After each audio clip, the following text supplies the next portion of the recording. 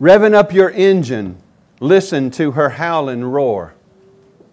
Metal under tension, begging you to touch and go. Highway to the danger zone. Ride into the danger zone. Highway to the danger zone. Gonna take you right into the danger zone. If you lived through the 80s, you probably know what movie that was the theme for. Kenny Loggins' song Danger Zone, theme for the movie Top Gun in 1986. It is dangerous to fly a fighter jet. You have to do everything just so to be successful and to make it through missions in God's providence. It takes thought and preparation and practice, all according to how the plane is designed and to the laws of nature, like gravity. Gravity is a good servant. You don't want to be at its mercy. You do your own thing flying a fighter jet, and eventually you will crash and burn. And today we want to think about something that's far more dangerous than flying a fighter jet. We are entering the danger zone. We've already entered the danger zone this morning. And the danger that I'm talking about is entering into God's presence. That might be a new thought for many of us. Worship is dangerous.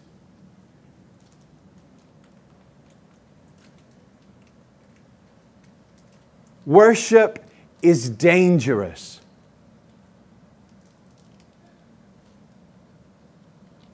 Solomon warns us today of another symptom of life in a fallen world. And the symptom he's addressing is being flippant with God. Not treating God as God. With our actions and our words, our flowing from our thoughts. The world certainly is flippant with God, rebellious against God. But if we're not careful, we too can be flippant with God. We can walk without a fear of God. We can have no reverence and respect and awe of God. We can be man-centered in our thinking and think this is about us.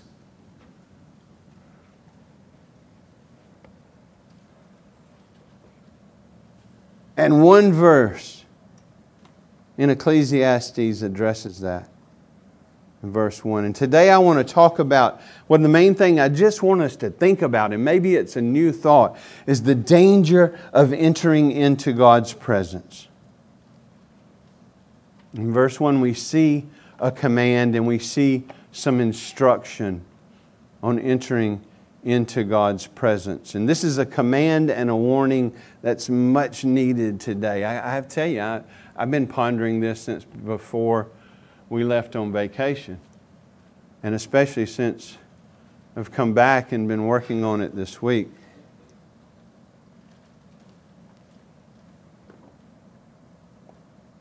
It's a joyful thing to have the truth of God. It's a blessed thing. It's a dangerous thing if we take it lightly. And that's what I want us to think about this morning. Main point, main thing, we're just looking at verse 1.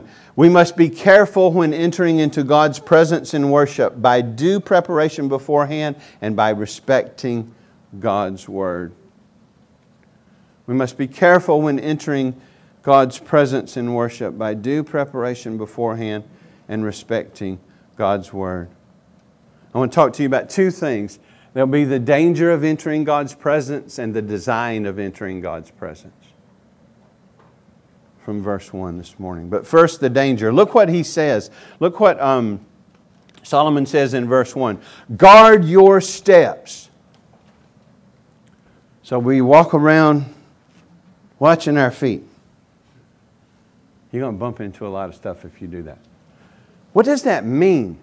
How many of your parents' kids have ever said to you, you better watch your step? Now what does it mean? You're in danger. Cindy pointed out one, maybe it was used with her. You're walking on thin ice. Or your own thin ice. What does it mean, watch your steps? Why would Solomon say, watch your steps? Guard your steps. Well, what he's trying to say is he's giving us a warning in the face of danger. He's communicating a warning. The Net Bible brings it out clearly. It just says, be careful what you do. Now think about that. Guard your steps means be careful what you do. Be careful in how you approach and how you walk. And in the Bible, a lot, walking is life. Like our walk is our life. It's how we live. And Solomon is saying, watch how you walk. Watch how you live. Be careful what you do. In general, is a good thing, right? But there's a specific application here. Now watch it. Guard your steps, or be careful what you do. Watch out when you go to the house of God. Guard your steps. Be careful what you do when you go to the house of God. What does Solomon mean by house of God? Well, he meant the temple, right? The temple was the place of God's manifest presence among His people. It was a place designed by God. You see God's presence with His people in the garden. Man falls into sin, kicked out of the garden, right? God is holy. He can have no participation in or fellowship with sin. He must judge it. But He's had a plan of redemption all along that He is working out. And His plan is to dwell with His people as their God and them being His people. So the fall, immediately in Genesis, the gospel is promised in 3:15. You see Jacob dreaming a dream and then saying, this is Bethel, the house of God. Why? It was the place that God had revealed Himself and communicated Himself to him. You go down the line through Moses and you get the tabernacle, which is basically just a mobile temple. And in that tabernacle, there is a place called the Holy of Holies, which is where the manifest presence of God was among His people. If you look at a diagram of the camp of Israel, you'd have all of the tribes of Israel around the temple. And in the temple complex, you have outer courts, and then you have the holy place, and then you have the Holy of Holies, where God's presence, manifest presence, dwelt above the mercy seat, His throne, His footstool among His people. But Solomon lives in a time where we've got the brick and mortar temple there, where God, dwells with His people and communicates from there. There's only one person that can go into the Holy Holies, into God's presence, over the mercy seat, where the ark is, once a year on the Day of Atonement, and it's the high priest. And he had to go in exactly as God had laid out in His Word, with the blood of the sacrifice, to place it on the mercy seat for the sins of the people. What would happen if any other person just sauntered into the Holy of... Hi, God, how you do? Toast, right? Over. Why? Because God is holy. And therefore it's called the Holy of Holies. And anything God touches becomes holy. Solomon is saying, beware, guard your steps when you go into the presence of God, or when you go to the house of God. And the reason it is dangerous is because God is there and He is holy. What did Isaiah say that he saw when he saw the Lord on the throne and the angels encircling the throne? And what did the angels say? Love, love, love. Mercy, mercy, mercy. Almighty, almighty, almighty. All that's true. But they said, holy, holy, holy is the Lord God Almighty. And saying it 3 times is a way of emphasizing it in Hebrew. Not just holy, not just holy, holy, but holy, holy, holy is the Lord God Almighty. And the only reason the angels could be in His presence and surrounding His throne, these are the holy angels who never fell into sin. They are pure, so they can be there in His presence ministering to Him. What does it mean that He's holy? That's a whole sermon series, right? I think maybe there's still another book about the holiness of God by R.C. Sproul on the table. But there's a couple of aspects of holiness, and the first one is separate, other, different. God is above and different and other than anything else in all creation. And then there's a purity aspect of it. So in His holiness, in His purity, He's unlike any other. God is holy. He's righteous and just, and those are related. They're not the same thing. I struggle to know how much to say this morning, but just to put it before you, God is not righteous and holy and just because He measures up to a certain standard. He is the standard who has given His law so that we will know what righteousness and holiness, what holiness is. How to be holy because He is holy, 1 Peter. But God is holy. He is other. He is pure. He must judge sin. Only righteousness can come into His presence. And we know the high priest, all that's fulfilled by Jesus, and everything in the Old Testament is a picture of the reality coming in Christ.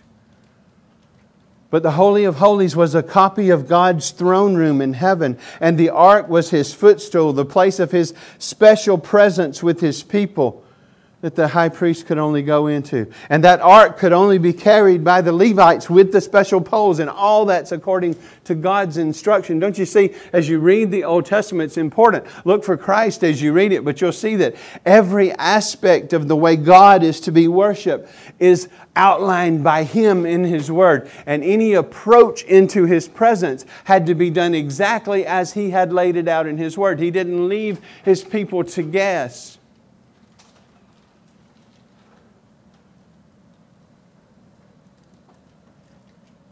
Because it's dangerous to enter into the presence of God if you're not holy. There's some Old Testament examples of people who died because they weren't careful when they entered into God's presence. They weren't careful when they went to the place of His presence. We'll talk more about the temple later in case you're wondering and saying there's much more you should say about that. I understand. I'm trying not to keep you here till 3 o'clock. But there's some Old Testament examples of people who were flippant with God. And some in their own person, not necessarily it's other people's fault. And there's a lot more examples we could give. I'm just going to give you a couple. I'll let you go read about it later. Nadab and Abihu in Leviticus 10. They decided they could enter into God's presence the way they thought was right. Taking not fire from the altar, but strange fire. They didn't come into God's presence according to the way that He had laid it out in His Word. Nadab and Abihu, Aaron's sons, priests, maybe drinking a bit. Speculation. Part of the Word. Part of what prohibitions that come out of that. But they decided to take strange fire into the presence of God. They decided to worship God any way they thought was right. They decided because they were priests, they could just go into God's presence. And really, it's not that big a deal. What happened to Nadab and Abihu when they offered strange fire before the Lord? Toast. Fire from heaven.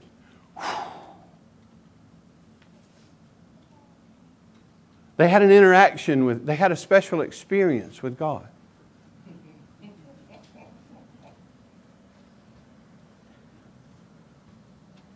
Not one you want to have. This is what God said to Moses to tell Aaron in response to his judgment falling on Nadab and Abihu because they approached him in a way not according to His Word. He says this. Now listen, God says, "By those who come near me, I must be regarded as holy." We must come His way. And in the Old Covenant, that was, through the priests and the high priests. And the high priest was the only one who could enter into God's presence. And it had to be according to God's Word.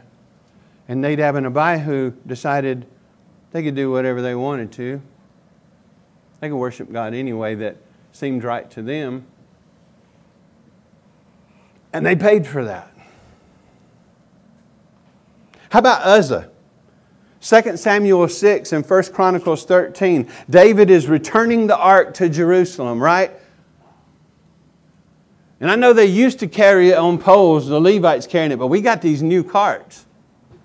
We'll put the ark on a new cart. We have a better way than what God has. So we're going to bring it back on a cart. And on the way back, it hits a bump. And the oxen stumble, right? And all Uzzah did was reach out to steady the ark so it wouldn't fall off the cart. But he came into contact with holiness by touching it. And what happened to Uzzah? Judgment. He died. Why? Because God is mean? No, He is holy. He is holy, and if the Levites had been carrying the ark on the poles, none of that would have ever happened. And David got mad at God for a little while, didn't he? When he realized it was his fault. And then the next time they brought the ark into Jerusalem, how did they do it? The way God said to do it. And nobody else died.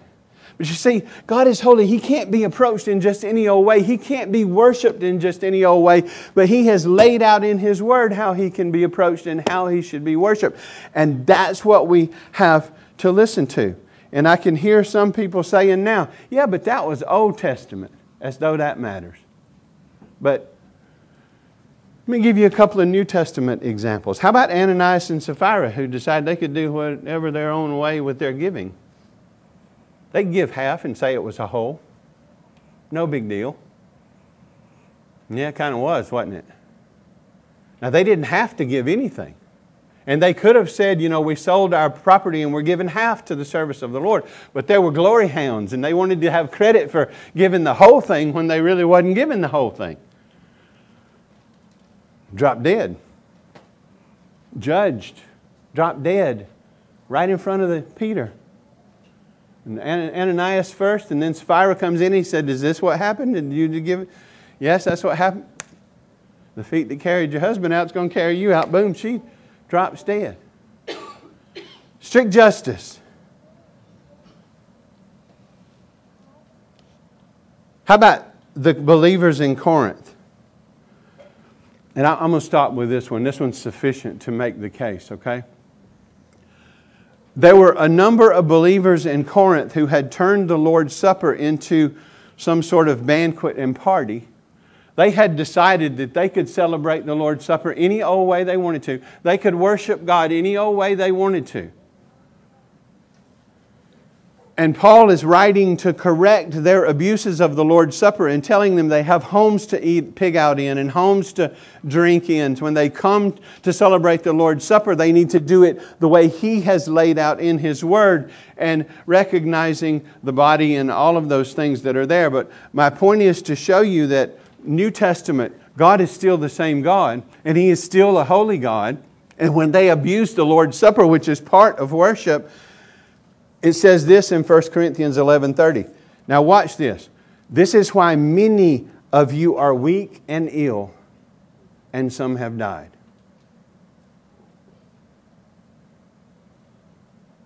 Some had died because they decided they could worship God their own way. They decided they could do the Lord's Supper whatever way seemed right to them. They weren't careful in their worship. They were, in a sense, approaching God, the holy God, with strange fire. And then you grasp this. This is New Testament. God judges His people. Sometimes He judges His people with death so that their souls will be saved. He is still holy and righteous and just. And it says this. Why? What? Abuse of the Lord's Supper. Worshiping your own way. This is why many of you are weak and ill and some have died.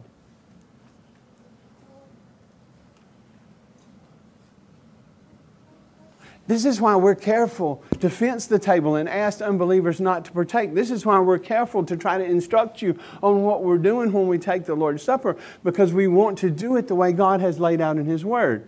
This is why we only do certain things in worship, because we're trying to set forth a worship service and that honors God and is according to His Word. We don't want to pollute His worship. We don't want to bring in man's inventions into His worship. We want to do things the way God has said to do them. Are we perfect? No. Think about this. How many of us would be dead if God was not merciful? Ian's hand went way up in the booth back there. I'm not going to say whether or not I agree with that. No, teasing you, brother. All of us probably. How many of us have been flippant with God? How many have got... think about this. In singing or Lord's Supper or our giving, how many of us are just mindless with it? Or flippant with it? I mean, we'd all be dead if God wasn't merciful. Not because of our sin in general, but because of our flippancy in approaching Him in worship. I mean, this is in God's providence that I'm at this verse when we have just begun a study in worship. We didn't plan that. That's just the way it worked out. And all you've missed is the introduction. So come on in on Wednesday night and we'll get going. You haven't really missed anything. But God's worship is important. It's fundamental. It's foundational. Why did Israel go into captivity and Judah? Because they had polluted God's worship. They were worshiping idols and following idols and obeying idols. To the extent that they were sacrificing their children so things would go well with them. None of that's going on these days, is it? Calvin said this. Listen, some of y'all don't like John Calvin because you believe lies about him. There's a lot of misinformation out there about John Calvin. One of the greatest scholars I've ever read about, a man who could stand in the pulpit and translate Hebrew and Greek into French and preach from the original text. Brilliant. You don't have to agree with him about everything, and he didn't. Well, I need to stop. Very important, much used, just like Luther. Be sure your church history is good before you go disregarding people. Because he's blamed for a lot of stuff he didn't do. Anyway, Calvin said this, I have also no difficulty in conceding to you that there is nothing more perilous. Now that is a strong statement, isn't there? There is nothing more perilous to our salvation than a distorted and perverse worship of God.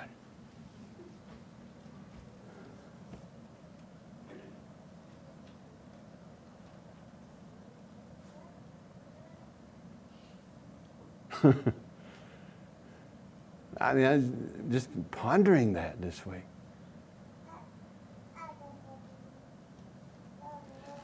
And think about, coming back from this a little bit, God's presence brings both blessing and danger. Blessing if we enter His way. Danger if we ignore His way. He has designed a way for us to enter, and Solomon warns us not to ignore it. And he says, guard your steps when you go to the house of God. Guard your steps when you come into God's presence. When we gather for worship, we gather together and we praise Him, but we are gathering mysteriously in His presence, and our worship reaches the very throne room of God. We need a God-centered approach. So look at the second point. I'll do this quickly. The design of entering God's presence in the second part. Guard your steps when you go to the house of God. To draw near to listen is better than to offer the sacrifice of fools. Now watch. For they do not know that they are doing evil. Okay, so to draw near to listen is better than coming in ignorance and doing wrong. You remember, foolishness is rejecting God. It's not, it's rejecting God in His ways and walking our own ways, basically. So to come in with a heart of listening rather than a heart that's just doing its own thing and not even know we're doing wrong. He says to draw near to listen is better. The Holman Christian Standard Bible, I think, has probably got this down what it means. Because in the Hebrew mind, to listen is not just to hear God's Word, but it's to obey it. We really hear when we get it and understand it and put it into practice. The Holman Christian Standard Bible says it's better to draw near in obedience. Obedience to who? To God. It's better to draw near in obedience to God than to offer the sacrifice or to draw near in ignorance and make mistakes and sin, maybe without knowing it. We draw near to listen to and obey the Word of God, and we draw near in a way that is shaped by the Word of God. That's what it means to draw near to listen. So in other words, we're to have a Word-shaped and a Word-saturated worship. Draw near in obedience rather than ignorance. Why? Because it's dangerous to enter the presence of God. So we want to be sure we are entering God's presence the way He has put forth in His Word. See, we're so used to free-for-alls in America. We're so used to doing our own thing. So much of the church goes out and sees what the community wants and shapes its service to meet what unbelievers want to find in the church. And I'm telling you, that is not God's way. That's a man-centered approach. A God-centered approach is, God, how would You have us together? What would You have our worship to look like? How would You have us approach You?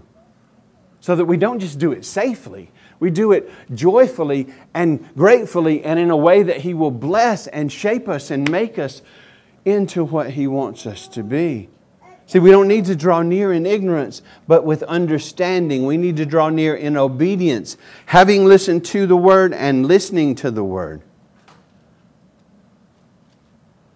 And our main purpose for coming here is, yes, to sacrifice ourselves to worship God and to hear from Him so that we'll be shaped by His Word.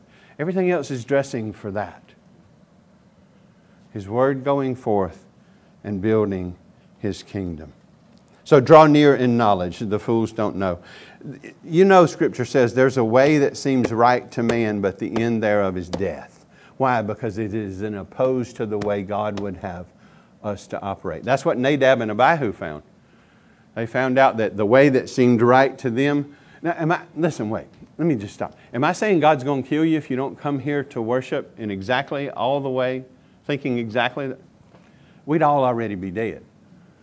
But the point is, He's made a way for us to approach Him, and we need to listen to that. See, want of knowledge, Challen Dalich said this about the ones that are drawing near in ignorance. They said, want of knowledge brings them to this, that they do evil. They are ignorant of the right mode of worshiping God, so they come in the wrong way, and they reap the results. They just brought their sacrifices the way they thought was right, and that was a dangerous thing to do. God has designed and revealed His way that we can draw near, and it's in one book. This tells us how to worship God. So the only thing this verse has done for me again this week, and what I'm asking you to let it do for you, is just to reconsider worship. Reconsider why we're here. Reconsider why we do the things that we do. Reconsider what is most important. Because sometimes we elevate lesser things to the most important things. And we shouldn't do that. We need to make sure we approach God God's way. The high priest could only enter once a year, and he did that with a trembling confidence. If you think that wasn't scary. He did it according to God's plan. Nadab and Abihu didn't, and they were toast. Well, you might be saying to me, I don't know, I'm guessing. Well, we don't have a temple. Therefore, none of this stuff applies to us. Well, that's wrong for a lot of the reasons I've stated already, and you can see that from 1 Corinthians, how coming into God's worship the wrong way had netted sickness and death for some of them as they abused the Lord's Supper. We have New Testament examples. But what was the Old Testament temple? But a shadow of the heavenly reality and a shadow of the reality to come in Christ. And what did Jesus mean when He said, destroy this temple and I will raise it up in 3 days? He was talking about His body, not that brick and mortar building. They misunderstood Him. And fast forward, who are we in Jesus but the temple of the living God? The dwelling of God, the people who are being built together as living stones into a house of God. We do have a temple, and it is Jesus, and it is us in Him, and God dwells in us, and He not only calls us to worship Him in our daily lives, which is true, that doesn't cancel out His call for us to worship Him one day a week in special assembly. And to know that our worship takes us into His very presence. You can read about that in Hebrews 12. Mount Zion with the angels worshiping around the throne with all of the saints who have lived and who are living. But we do have a temple. We are the temple. And God ushers us into His special presence when we gather to worship Him. And we need to be careful when we do so. Not such that would paralyze us in fear so that we wouldn't come. That would be a violation of His day in worship if you didn't come. But so that we remember that He's holy and remember that He has revealed His ways and we seek to worship Him according to His Word. Listen, we can come into His worship and we can come into His presence confidently in Jesus Christ. Why did Jesus come? The temple pictured this. That our sins had separated the holy God from the people. The people outside, God inside. There had to be, and the sacrifice pictured the way in. There had to be a sacrifice to deal with that separation, to deal with the sin that separates God from man and causes God to have to judge man. There had to be a sacrifice. There had to be a Lamb of God that was the fulfillment of all of those lambs that were required to be sacrificed. And John the Baptist said, behold, the Lamb of God who takes away the sin of the world. Speaking of Jesus. So Jesus being the fulfillment of all of that. We can come confidently because we know that Jesus bore our sins, we sung earlier. That He is the Lamb of God. Christ came to save His people. He lived in perfect conformity to His own law to establish a perfect righteousness. Then He took our guilt upon Himself and died on the cross, suffering not just a horrible physical death, but the wrath of God due the sin of His people. He went through the grave. Yes, He was buried. He was under the power of death for a time. And He was raised the third day victorious over sin and death. And He offers salvation to you as a free gift if you will trust and receive Him. And then we are beckoned to the throne of grace to find mercy and help in our time of need. So just in general, in our daily lives, the way is open for us. The curtain between the Holy of Holies and the holy place torn in two from top to bottom. The access is made and it is in Jesus. So we come every day into His presence confidently because we're trusting in Christ. The Scripture says, God so loved the world, kids, that He gave His only begotten Son, that whosoever believes in Him shall not perish, but have everlasting life. He died for our sins according to the Scriptures. He was buried. He was raised the third day.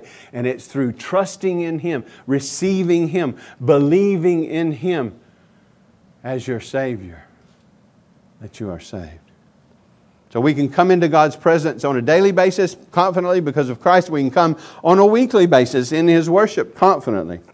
We can come joyfully because of His grace.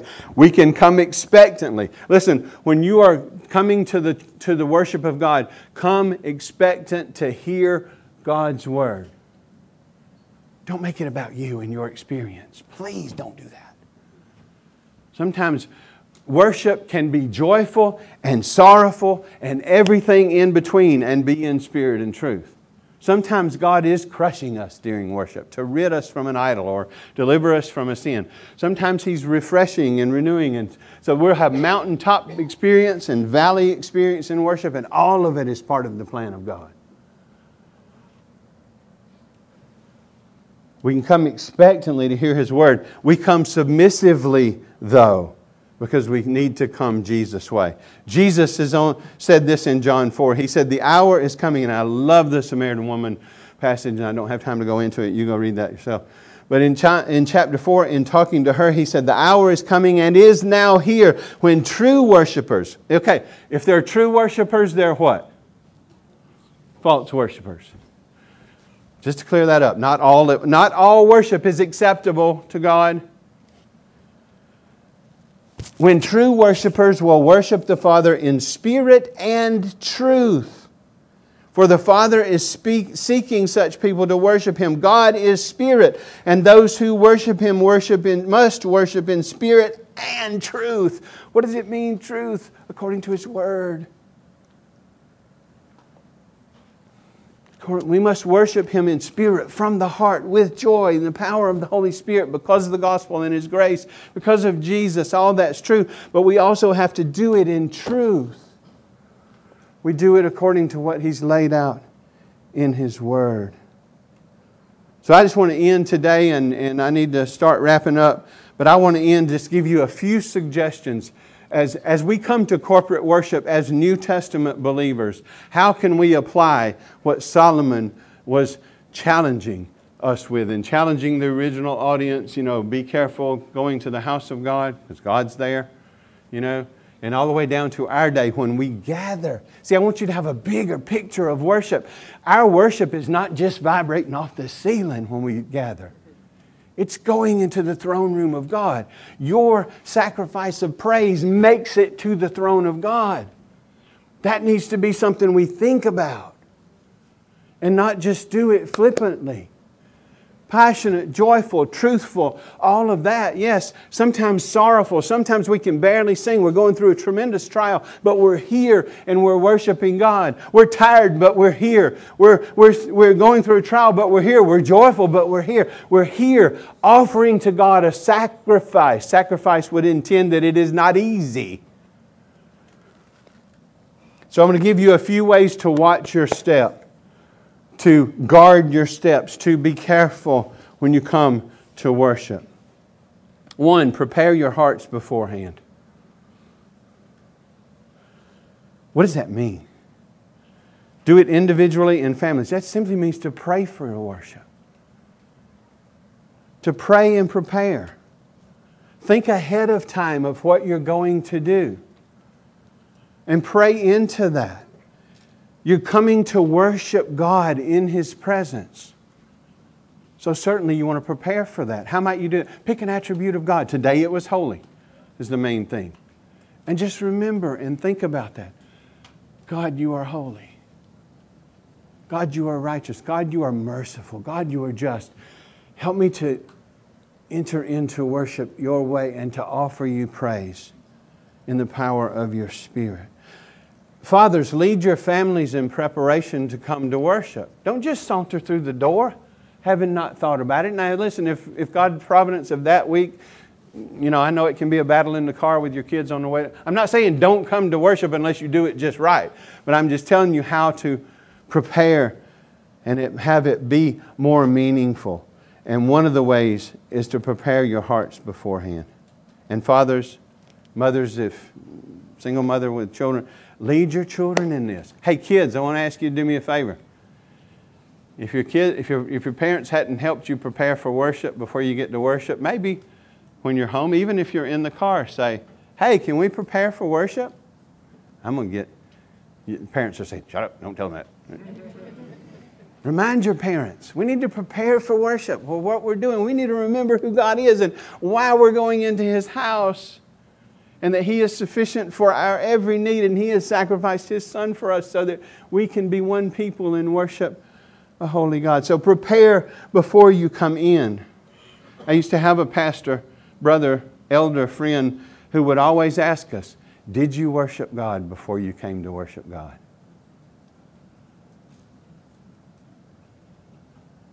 For some reason we think we can just unpreparedly saunter into His presence and everything's going to be okay.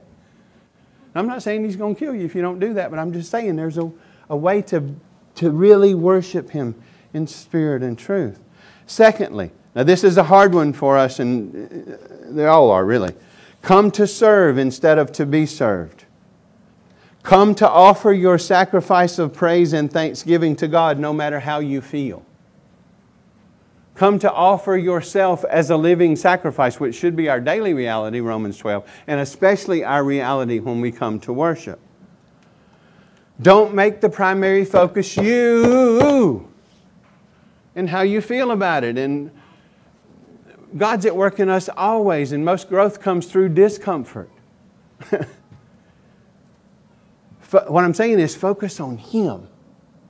God, you do whatever it is your will in me. Help me to offer you a sacrifice of praise every day, and then especially when we're gathered on your day in special worship. Focus on God. Seek to give Him glory in accord with His Word. He will reward you with growth as you deny yourself and join in with your brothers and sisters and give praise to your glorious and gracious and fearful God. So prepare your hearts and come in as a servant. Worship is us serving God, right? And offering a sacrifice of praise to His name. And yes, He works in us through it. But we get off when we think everything's supposed to look like what we would want it to look like. And if we just think about that and all the different people in here, it'd be kind of hard to do. But if we're gathering on His day and reading His Word and singing His praise and praying to Him and preaching His Word and responding to that Word, if we're giving, we're worshiping God in spirit and truth. And that has many faces. Worship is not about us and our experience. It's about God and His glory.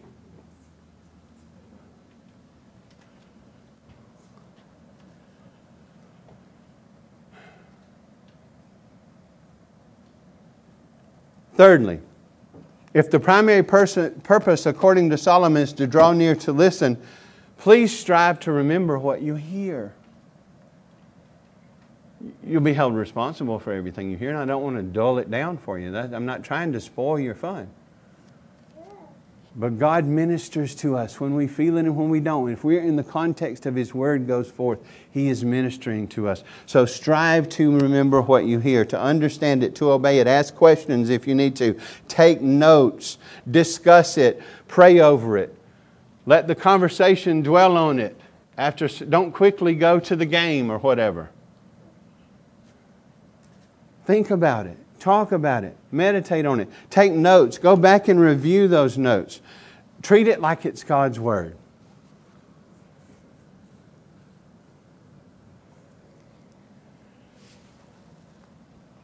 Last thing I would say is remember both the danger and the grace. Because listen, we don't want to be judged because of being flippant with God. And that can be discipline, is maybe another better word you want to look at. But we want to be loving God and honoring Him in our daily lives by living according to His Word. And then on His day, when we gather for worship, we want to be loving God and honoring Him and worshiping Him according to His Word. And knowing it's acceptable because of His grace in Christ Jesus. So it is the danger zone, but there's a safe way and it's His way. And there's a fruitful way and it's His way. There's a meaningful way and it's His way. Remember both the danger and the grace. Don't forget the danger. Don't forget He's holy. Don't forget what it took to give you access to the throne of grace, and it's the death of the very Son of God. I'll end with this. Hebrews 12:29. Therefore let us, now watch this. Therefore let us be grateful for receiving a kingdom that cannot be shaken, and let us offer to God, look at that, acceptable worship. What does that mean? There's acceptable worship and non-acceptable worship. And he defines it a little bit, which means with the fear of God, which is a lot of what we're talking about. Let us offer to God acceptable worship with reverence and awe. Now, of all the ways he could have described God, he's quoting the Old Testament, by the way. New Testament, ministering to believers, he says, our God is a consuming fire. Wow. So yes, worship does take us right into the danger zone, but we are safe and should be filled with both awe and joy as we faithfully approach God the Father through God the Son, by God the Holy Spirit, according to the Word of God in our worship. When we come His way, we are safe and enjoy a foretaste of the eternal joy that will be ours in the new heavens and the new earth. Psalm 16:11, you make known to me the paths of life. In your presence there is fullness of joy. At your right hand are pleasures forevermore. All because of our faithful Savior, the Lord Jesus Christ. To live is Christ. Let's pray. Lord, I pray that both sides of that would be truth in our hearts, that life is shaped by you, Lord Jesus, that it is about you, that it is for you, that it is shaped by your word, that our lives daily and our worship daily and our lives as we enter into your presence through corporate worship on the Lord's Day would be just that. Life is Christ, and therefore to die is gain. Why? Because you have defeated death for us. You have taken the curse for us. You have satisfied justice for us. All of our sins are forgiven. We are clothed in your righteousness. We are your children, Father, if our faith is in your Son. So those who don't know you this morning, I pray that you would save them and draw them to faith. Those of us who do, that you would grow us in grace, and that our worship would be ever growing and more pure, because it's ever more and growingly what your word requires of us. And that is not boring.